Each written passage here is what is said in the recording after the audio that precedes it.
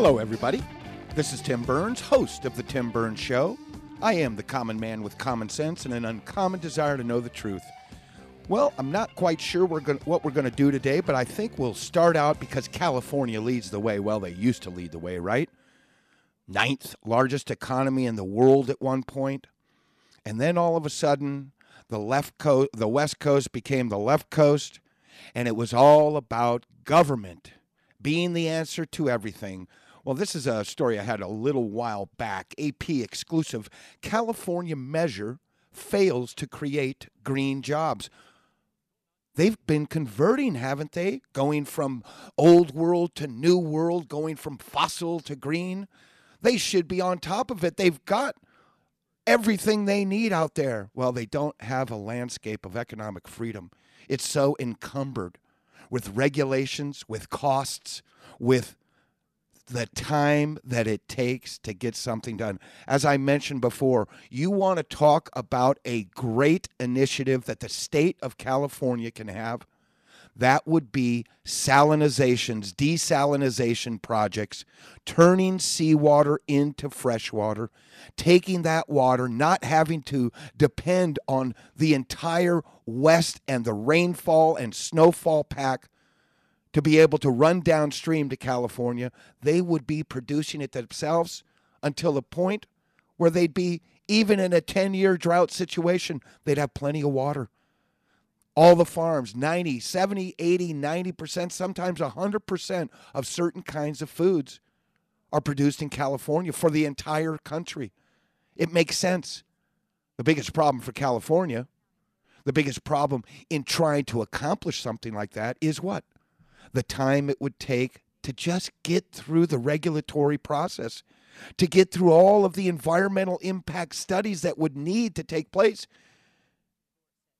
And just think if they ran into one certain kind of species that they can't find anywhere else in California, it goes on hold. Desalinization projects with what the environment is in California right now probably would take 10 to 20 years just to get approval. Well, they have failed in what they probably had as one of their number one goals. On top of that, who did they have helping them? That's right, stimulus money that went to the green energy system. Lots of those places were lots of those companies were California. And what happened?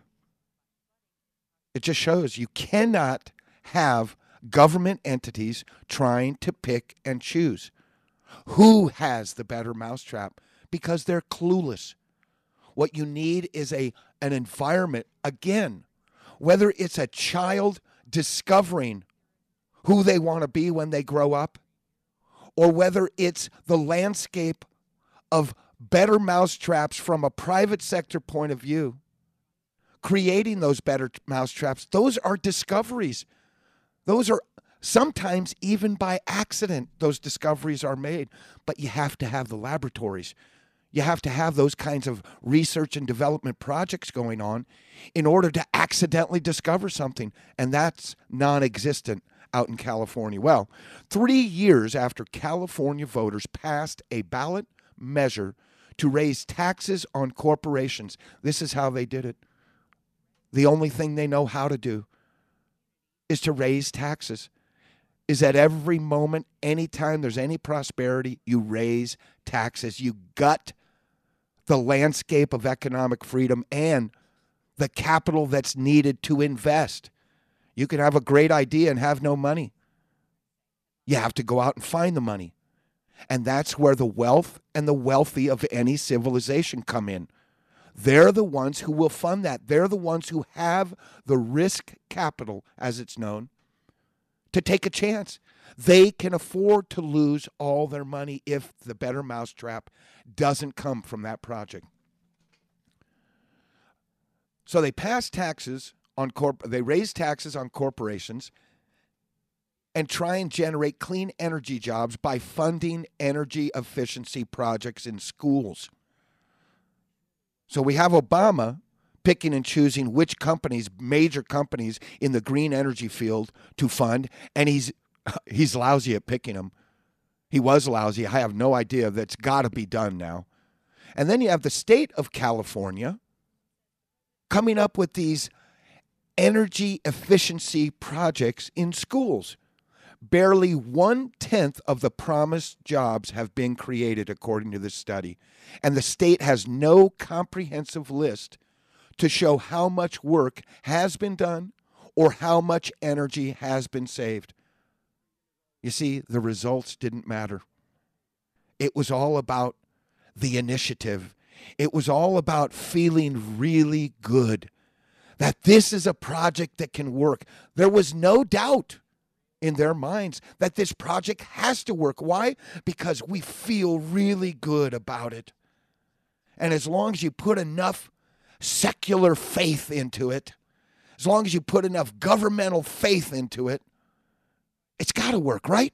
That's not the real world. That's not the landscape upon which better mousetraps are created.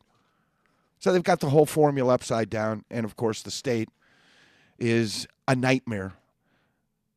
And if California didn't have the fans that it has, look, I was born and raised in California. When we came up here to Colorado, we all left. Why are we leaving? We left fingernails at the border. And it's a great place to visit, but I would not want to live there again. Of course, unless I had a Malibu beach house or something like that.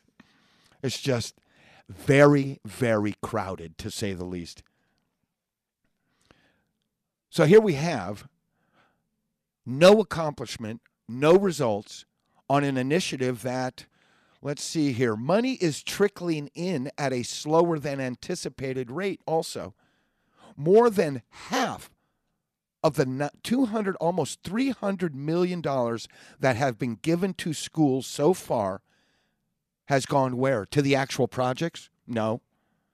To even the game plan for some types of projects? Even looking at which schools a project could go in? No.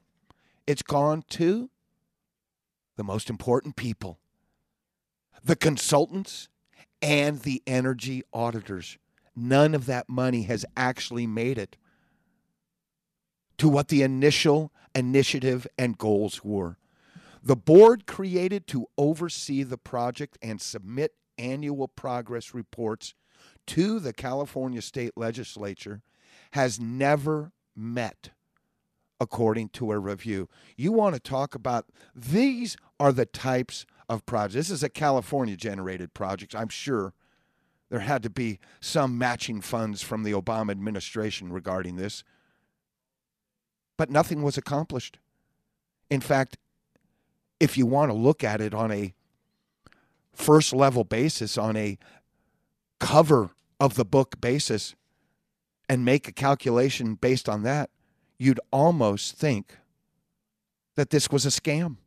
This was a California government scam just to raise a bunch of money to do what? Well, those brand new bureaucrats and these brand new consultants and energy auditors, they have to be paid first, right? No accomplishment whatsoever.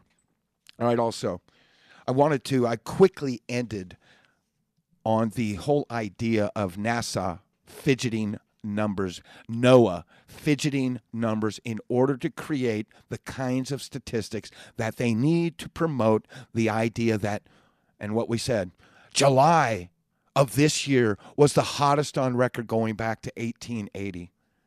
Now, I quickly went over how they come to use the kinds of statistics, what temperature gauges in what areas.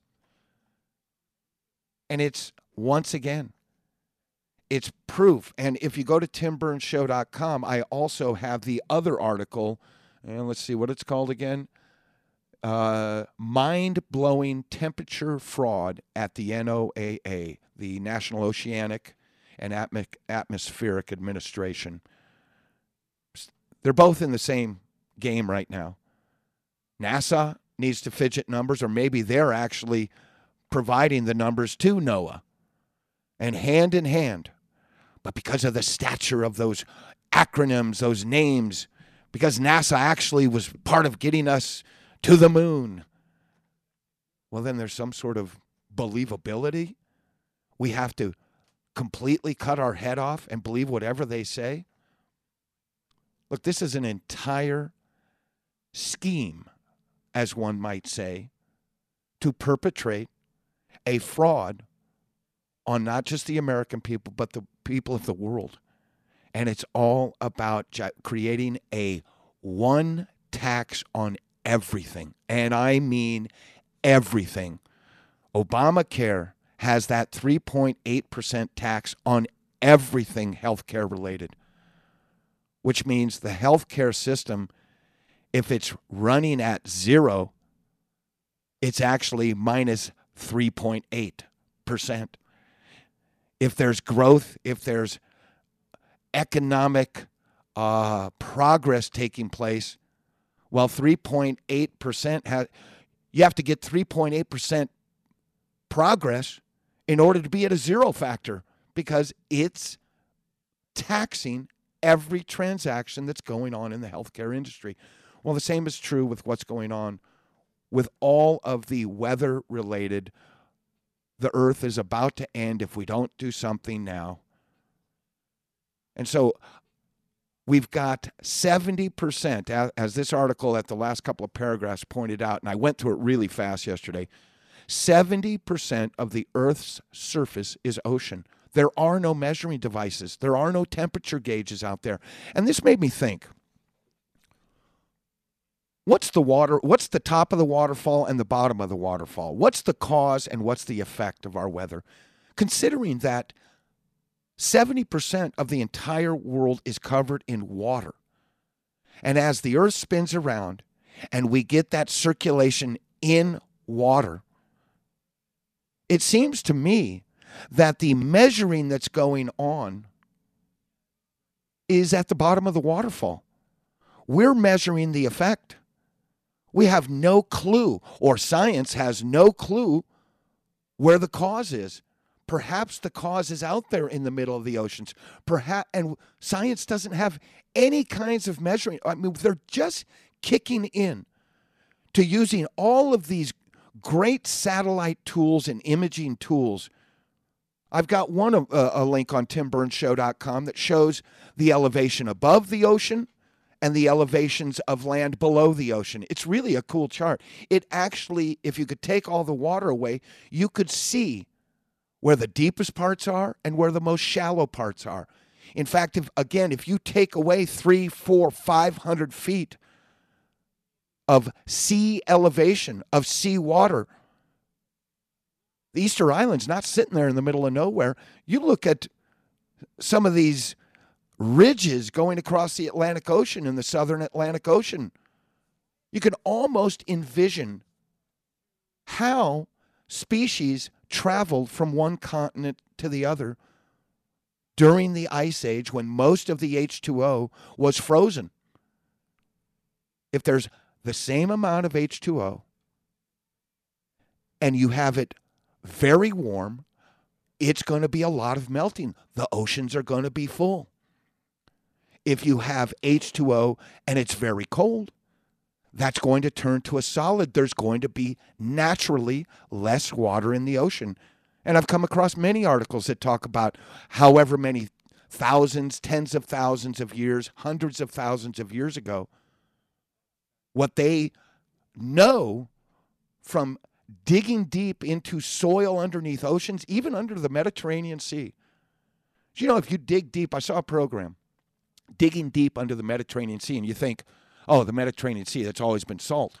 It's always been a salty atmosphere. Hey, it can't be anything other than that because of the Straits of Gibraltar, and there's the intake for the Mediterranean Sea.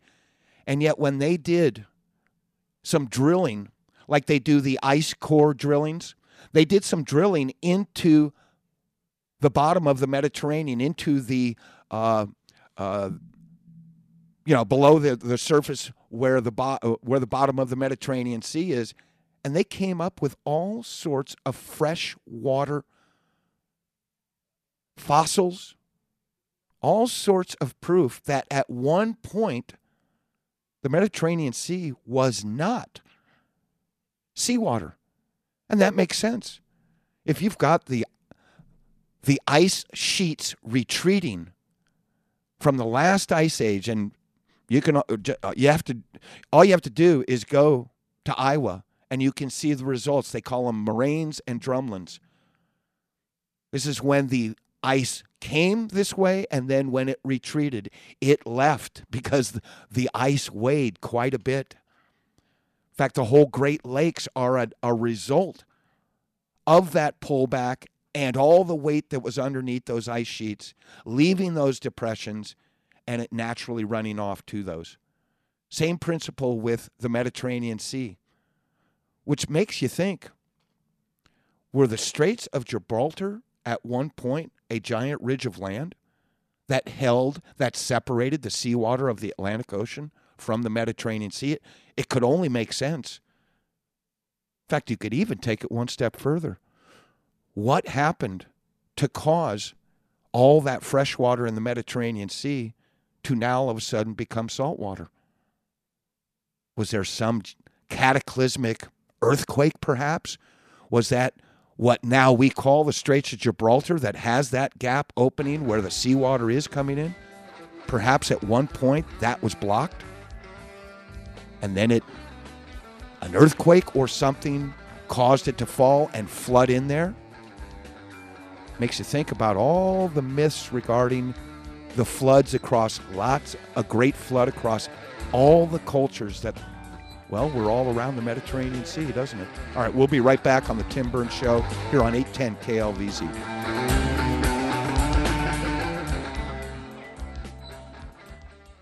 Tim Burns, Phenomenal Exhibit Services. You know, big businesses done at these conventions. And if you are already participating in your industry's convention and somehow it just isn't working right, maybe your venue has moved from one city to the next and labor is a complete hassle. You know what it takes to have smooth logistics. I encourage you to give Nominal Exhibit Services a call at 303-901-9090. One phone call does it all. They manage the entire process. So again, take the hassles out. Call Nominal 303-901-9090.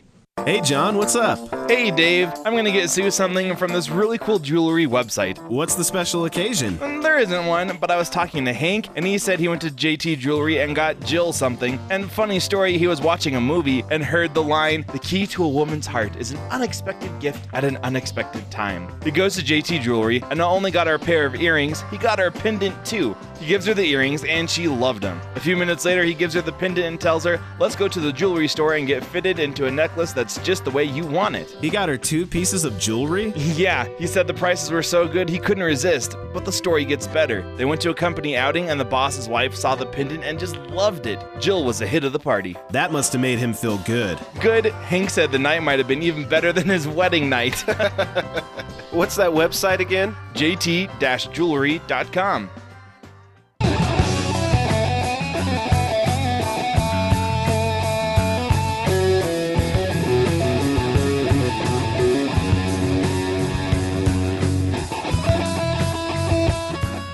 All right, welcome back here. Anyway, to finish up, I guess I got a little off track. I got one paragraph, and I went off for 10 minutes before I could even get to the paragraph. Well, that's the way it goes. Sometimes I wander just a little bit because, again, with 30 years plus worth of homework under my belt and 30 years worth of stuff to talk about and only an hour to do it, sometimes all that stuff wants to come out at once. And my job is to make sure I present it and have it come out in some sort of orderly fashion. Anyway, 70% of the Earth's surface is ocean, and there are absolutely no measuring devices at those surfaces to give them any information. So what do these two administrations do, NOAA and NASA? What do? Well, they do apparently what they do best now, and that's just make it up as they go along. You start with a premise. You only look for stuff, and in their case, they can't find any stuff that fits their premise. So what's the next step? Well, if we can't find any real facts that fit the premise, we're the smart guys. We're the ones in control of the information. Let's just make it up because we really need the money. So anyway, much of the coverage that they use to create all of the new temperature readings to come to the conclusion that July was the hottest ever on record. Now, again, we're here in Colorado. We know that's not the case. We can remember 4 years back in 2011, 4 years ago, when this state was about to burn up. We know the difference in temperatures. In fact, we had like 2 straight months worth of what we experienced yesterday and the day before as far as temperatures. We had our 2 warmest temperatures, 96 and 97 degrees yesterday, which I think tied a record. We haven't hit 100 for, well, I think since 2011. We haven't even hit 100 degrees yet.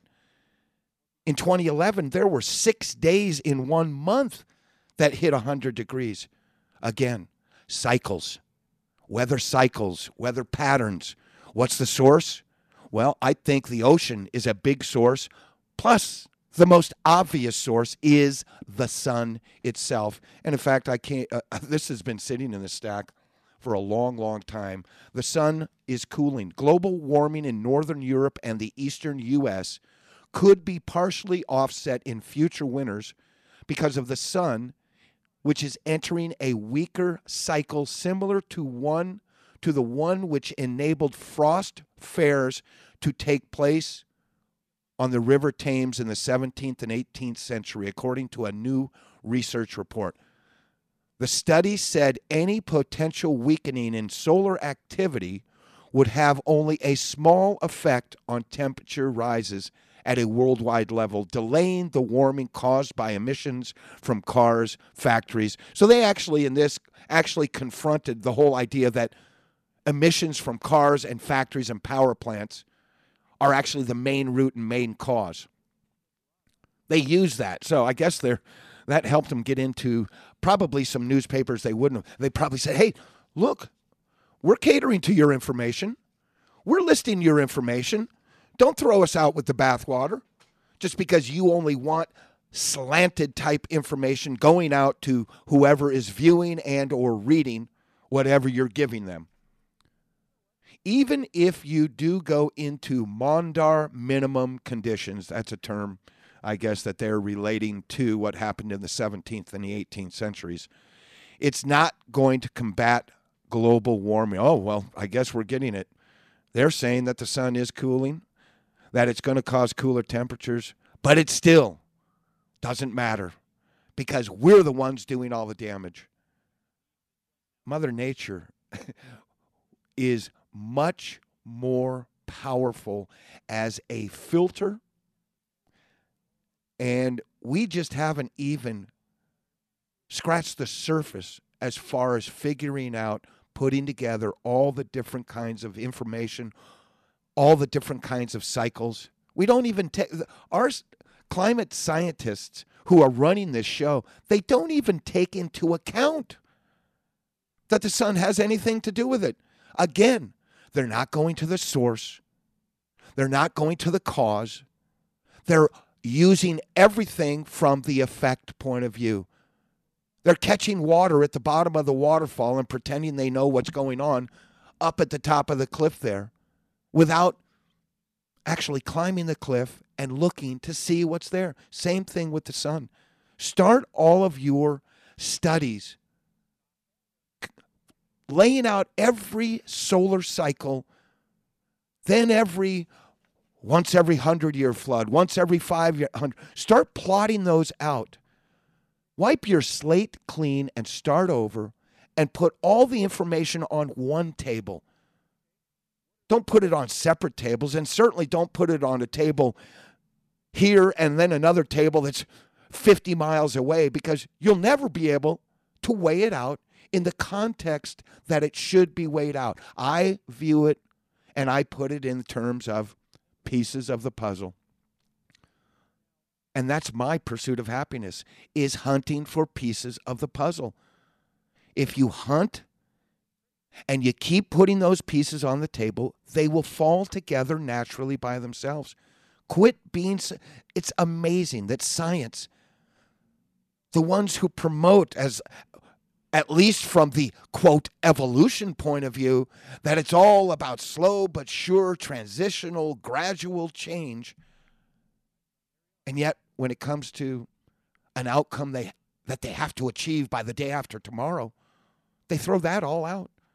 There's no such thing as patience in science, especially when it comes to all of what's global weather related. They don't have any patience whatsoever. That's a real clear indicator. I talked about, we'll get to this really quickly, because I talked about Einstein and his pursuit and how he was, the guy was diligent. He had an unbelievable, unquenchable desire to want to know the makeup of energy, the makeup of matter to the smallest pieces. And I put it in the context that he saw the scientific community with this brand new theory of random chaos, because I guess that's probably where the impatience started. Hey, we don't have time to go around and find all the information we need. Let's make some presumptions. Well, once you start doing that, and since their presumptions weren't becoming very conclusive, those pieces weren't fitting very well together, well, what's the easy thing to do? Hey, random chaos. It just happened. Well, Einstein saw that. He saw the random chaos theory being built, watched the entire scientific, and I told you, one of his famous quotes, God does not play dice with the universe, because he saw where they were going. And he saw that in his studies. Let me read you a couple of quotes, and they're really, really profound. It just shows you about the diligence in the hunt for information. And remember, Albert Einstein found himself in one of the most unique positions in the world. He didn't graduate high school. It was boring. There was an education system that couldn't hold his attention. But he knew what he wanted to know. He had this desire to want to know this stuff. And somehow, where did he end up? In a great time of discovery, he ended up right in the middle of the patent office, where again, there was no internet. And there were plenty of libraries, but guess what? Albert Einstein didn't have to go to the library, because all of the information was coming to him. Whether they were new theories, just like his theory of relativity, which was submitted to a patent office.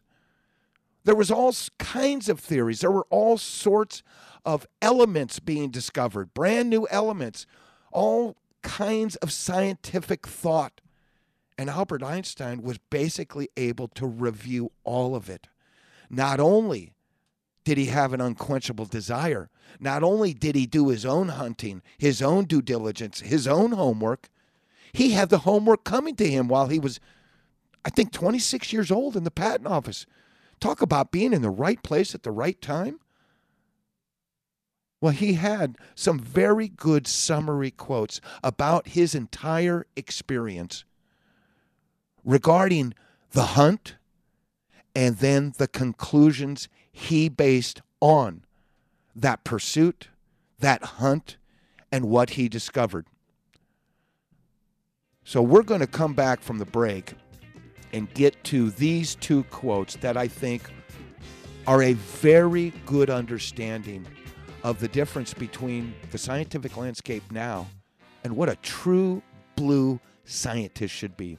Stick around, everyone. Hi, I'm Amy Grant.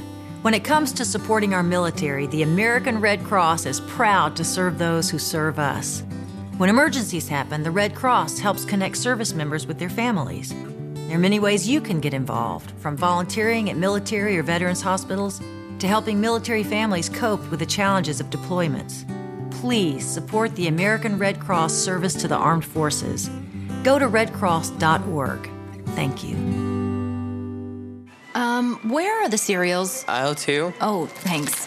What on earth are you cleaning up? Can't tell. Either someone's love handles or their belly. Excuse me? Yep, more people are losing weight and getting healthy thanks to small step number 121. Eat before grocery shopping. Makes you less tempted to buy junk food. cleanup on aisle 5. Please don't let it be someone's thunder thighs. Take a small step to get healthy at smallstep.gov, a public service announcement brought to you by the U.S. Department of Health and Human Services and the Ad Council. Tim Burns for DoggyDogWorldRescue.com. Are you looking for an adoptable pet that's been rescued from abandonment or abuse? You know, there's a lot of different dogs out there. You can get a dog that goes from abandonment and abuse to a cage and then to you. That will never happen at DoggyDogWorldRescue.com. Why? Because they have a great rehabilitation system that helps the animal find who itself is. So I encourage you, anywhere on the Front Range, if you're looking for a dog, go to DoggyDogWorldRescue.com.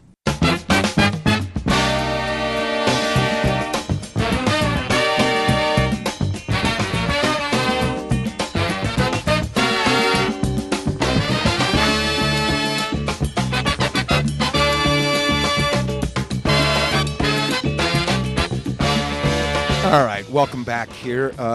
Let's get right to a couple of quotes from Albert Einstein that will give you a very, very solid understanding of what he was about, what his whole life was about as far as his pursuit of wanting to understand the basic ingredients of matter, of the atom, of E equals mc squared. In fact, if you look at the sun and understand E equals energy, M equals mass or volume, and C equals light, C squared, E equals mc squared.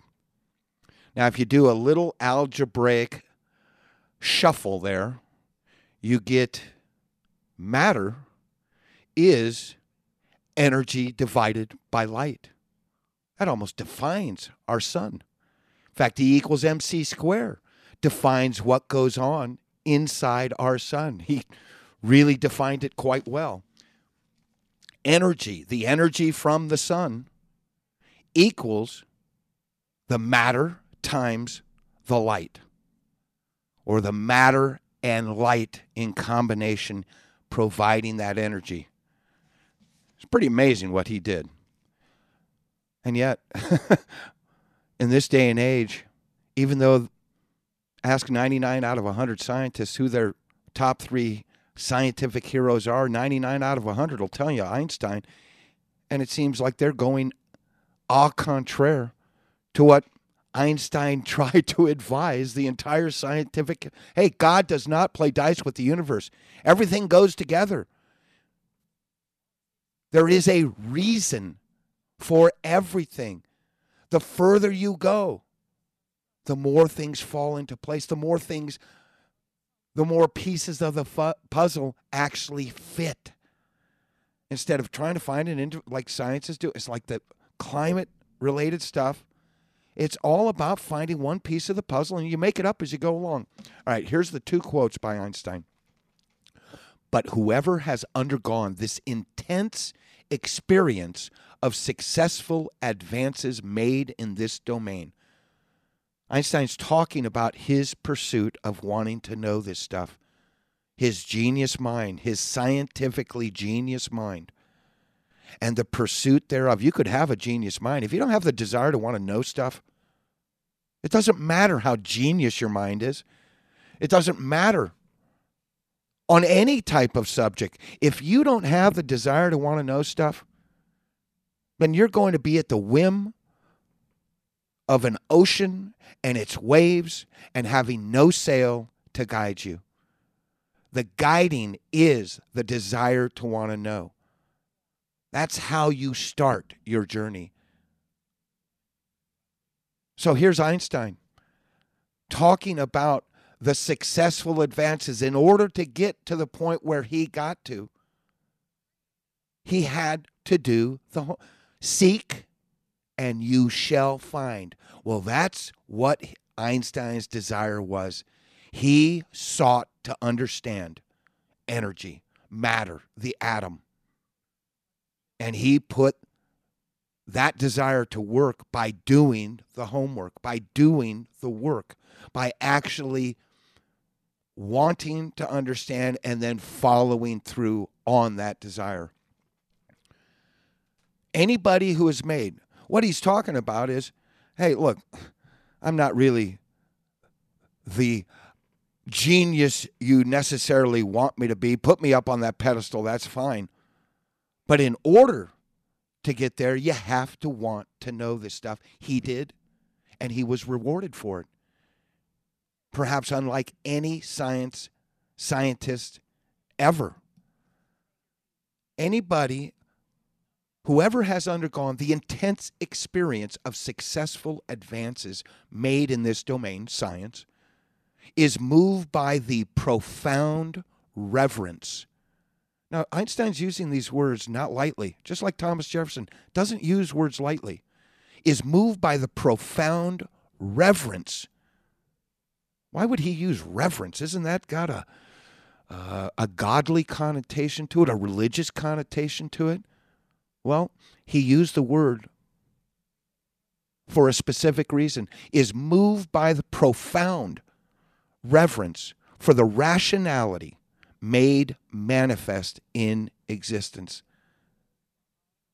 That is a complete opposite to where science has gone. Science is where? Science is in the realm of random chaos. Stuff just happens. And because stuff just happens, we can come up with all sorts of theories. We can't tie them together. Oh, hey, let's create a string theory. That'll tie things together, won't it? Here's another quote. Same context. By way of the understanding.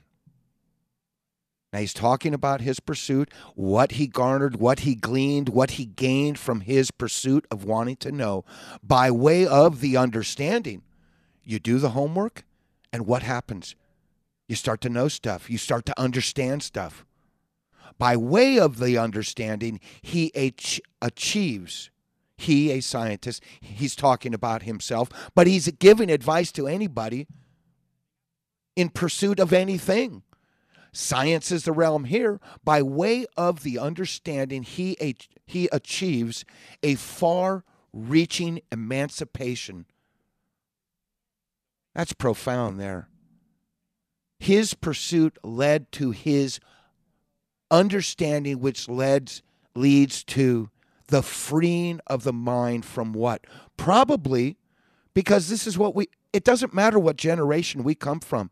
He came from a generation where he ended up being freed from all of the conventional wisdoms of his day. Just like in every generation, there's always conventional wisdoms of the day. Sometimes those conventional wisdoms go back generation upon generation, like the conventional wisdoms of understanding about who our founders were, who specifically Thomas Jefferson was. By way of the understanding, he achieves a far-reaching emancipation from the shackles of personal hopes and desires. Sometimes our pursuit, before we even pursue, we have this embedded stereotype of what should be the outcome of our pursuit. And once we start pursuing, guess what happens? Those conventional wisdoms get challenged. They start to disappear. Personal hopes and desire, and thereby attains that humble attitude of mind toward the grandeur of, this is a really profound statement by Einstein. There's no random chaos in either one of these quotes. There's no such thing as stuff just happens. It just happened. Hey, the ingredients 3.5 billion years ago in a pool of toxic ooze and a bolt of lightning comes, or a tornado going through a junkyard and whipping together a fully fueled and functioning, running 747. It's illogical. And that's what Einstein was trying to tell the rest of the scientific community with these two statements. You're going off in a direction that's just going to get you in trouble. You're going off in a direction, for lack of a better word, that's a waste of time and a waste of mind. Thereby attains that humble attitude of mind toward the grandeur of reason incarnate in existence. Out of all of Einstein's pursuit and studies, all the information he gleaned, every day, at every moment, it was becoming more clear to him about the grandeur, about the nobility, about the unbelievable bigness of reason incarnate in existence. He's just looking at the physical world, the physical matter, the physical matter, physical energy, the atom. This had nothing to do with anything other than the pursuit that he pursued. And yet, what did he see in his conclusions after all of his studies, after his entire life's trek? He saw that reason incarnate in existence, and which, in its profoundest depths, is inaccessible to man. He saw it all he saw how all of the pieces of the puzzle fit together naturally. He kept doing homework, and I'm sure at some point he wanted to find something that was contrary, something that didn't fit together like a glove. And yet, he found the grandeur of reason. Reason is not something you can find in non-living matter. But all of what he concluded, reason was incarnate in existence, which leads to one thing. God does not play dice with the universe. And that wasn't his pursuit. He wasn't there to pursue God. He wasn't there to understand the depths of a potential creator. He was busy doing other stuff. But those are two profound statements. Again, if you're in a science class, these two statements should be the first things taught.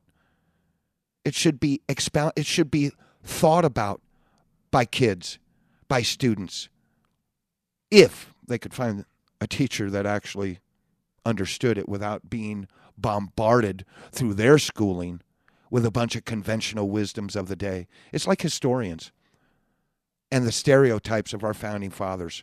You can go back, and I'm sure that in the day and age that our founders lived, or the next generation, here comes a guy who everybody looks up to. Oh, wow, what a profound statement he said about our founders. I really like that statement. And so that statement, or that understanding, gets passed from generation to generation to generation. So pretty soon, every new generation of historian is relying on the last generation's peers, the people who were in the know. And yet when you go deep, their in the knownness was based upon the last generation before it and the last generation before it. And so what you really have is no new thought. You're just relying on all the conventional wisdoms being passed forward. So anyway, Einstein's in his own category when it comes to the comparisons of the science of today. And there's no finer example than what our scientists in the climate area are doing right now. All right, so where should we go now? I hope I didn't go too long on that kind of stuff. Well, here, let me give you an example of and this is really turning the other side of the coin over. But I pulled off, considering the 14th Amendment, considering, Ken Burns, no relation. Make sure everybody understands that. Ken Burns, the phenomenal PBS historian who definitely has a grasp on how racist our society is, how racist our country is, and how we haven't ever grown. You know what's the bottom line to overcoming racism, to overcoming the problems that the races have, especially in this country, is we need a landscape of prosperity. That'll be the start. Those two primitive men who came across each other and each had their hunt of the day and each noticed they had their prosperity that was over their shoulder was a different. One had a boar and one might have had a deer. And Their tradition is we only hunt boars, and the other one, we only hunt deers, and we've never tried the other. So let's trade. Got to have something to trade. That was the prosperity. If you had food to eat in primitive man times, you were prosperous. And that's what we need in our society. We need a landscape of prosperity where everybody can be a part of it. And we don't have that whatsoever. I was also, I had a bunch of notes I wrote down here, and I don't think we'll get to this today. And I don't know how this is actually going to come out in an orderly fashion, but I wanted to, we've got the whole idea, the whole stereotype Thomas Jefferson has upon himself, has been bestowed upon, with all of the brilliant minds that have labeled and stereotyped him without having any kind of an understanding of who he is. He did the Declaration of Independence. He wrote it. Well, he had a draft, first draft, and then they had the final draft. We, therefore, the representatives of the United States of America in General Congress assembled, do in the name and by authority of the good people of these states reject and renounce all allegiance and subjections to the kings of Great Britain and all others who may hereafter claim by, through, and under them.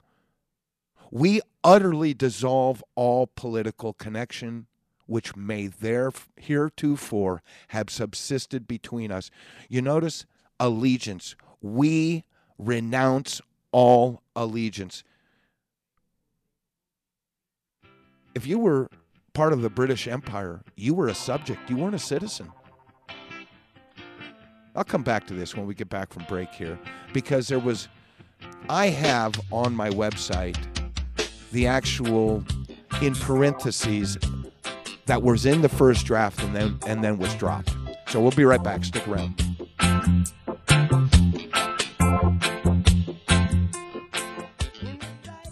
Tim Burns for Nominal Exhibit Services. The convention business is big business. Why? Because big business is done at these conventions. 20%, 40%, half the business for the entire year can be done at these conventions. If it's time for your company to step up and you just don't know where to start, I encourage you to call Nominal Exhibit Services. Not one company does it all, but one company takes care of all the logistics, and that's Nominal Exhibit Services. Call them at 303-901-9090. Hey, John, what's up? Hey, Dave. Remember Hank's story about the key to a woman's heart is an unexpected gift at an unexpected time? Yeah. You were right.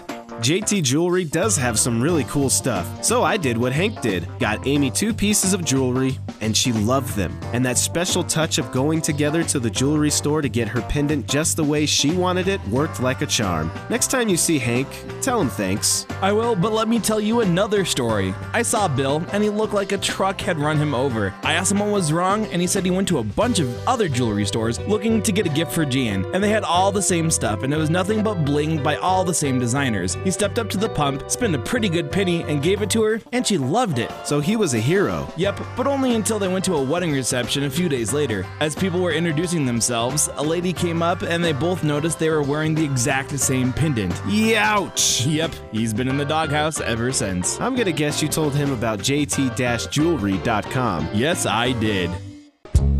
So arm in arms with arms, we'll fight this little struggle. 'Cause that's the only way we can overcome a little trouble. Brother, you're right, you're right, you're right, you're right, you're so right. We gon' fight, we'll have to fight, we gonna fight, fight for our rights. All right, welcome back. Oh, by the way, I don't think I mentioned the market went up 370 points today, combined with 620 yesterday, almost 1,000 points in 2 days. Want to talk about a roller coaster? And oil went up over 10%. It went up over $4, I think, today. It closed at 42 something, and I believe it was in the 38. Low 38 or mid 38 range, so it had a noticeable hike upwards. So I guess this all means that Goldilocks is back. Wow, that 5-day period, that's just a glitch. Let's move on. Market's got to go higher. Let's keep investing because it's the only place you can make money anyway. All right, let's get to this here. Again, in the link I have, the Declaration of Independence link, you'll see that the link it's tied to has in brackets the words that Thomas Jefferson originally used in the first draft, and by the time it got to second draft, re-edited, that kind of thing. For instance, when Thomas Jefferson first put in his first draft, we hold these truths we know as self-evident.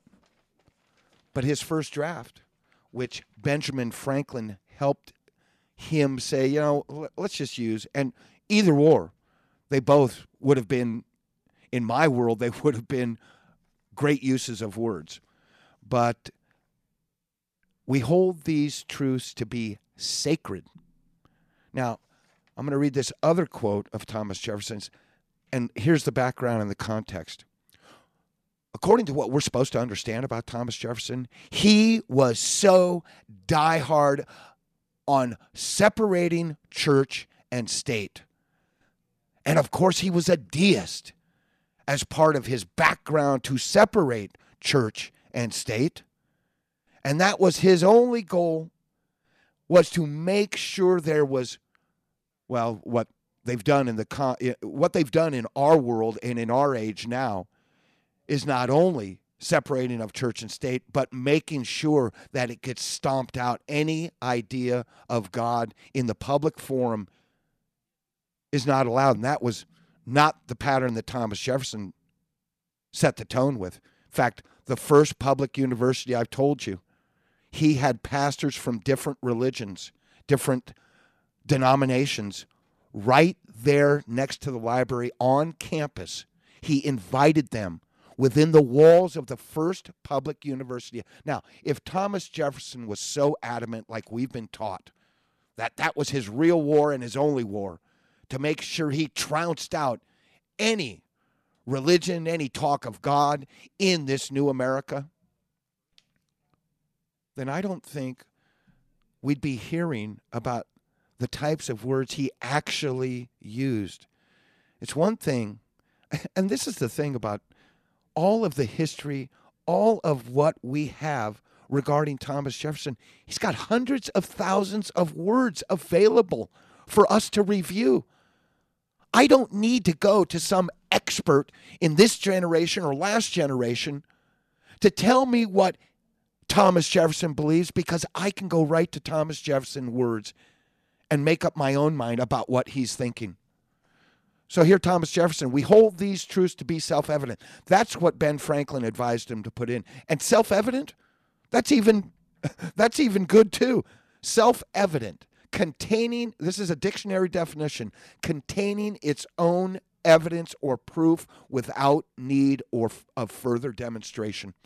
It's crystal clear. What was crystal clear? We hold these truths to be self-evident. Well, he follows it up.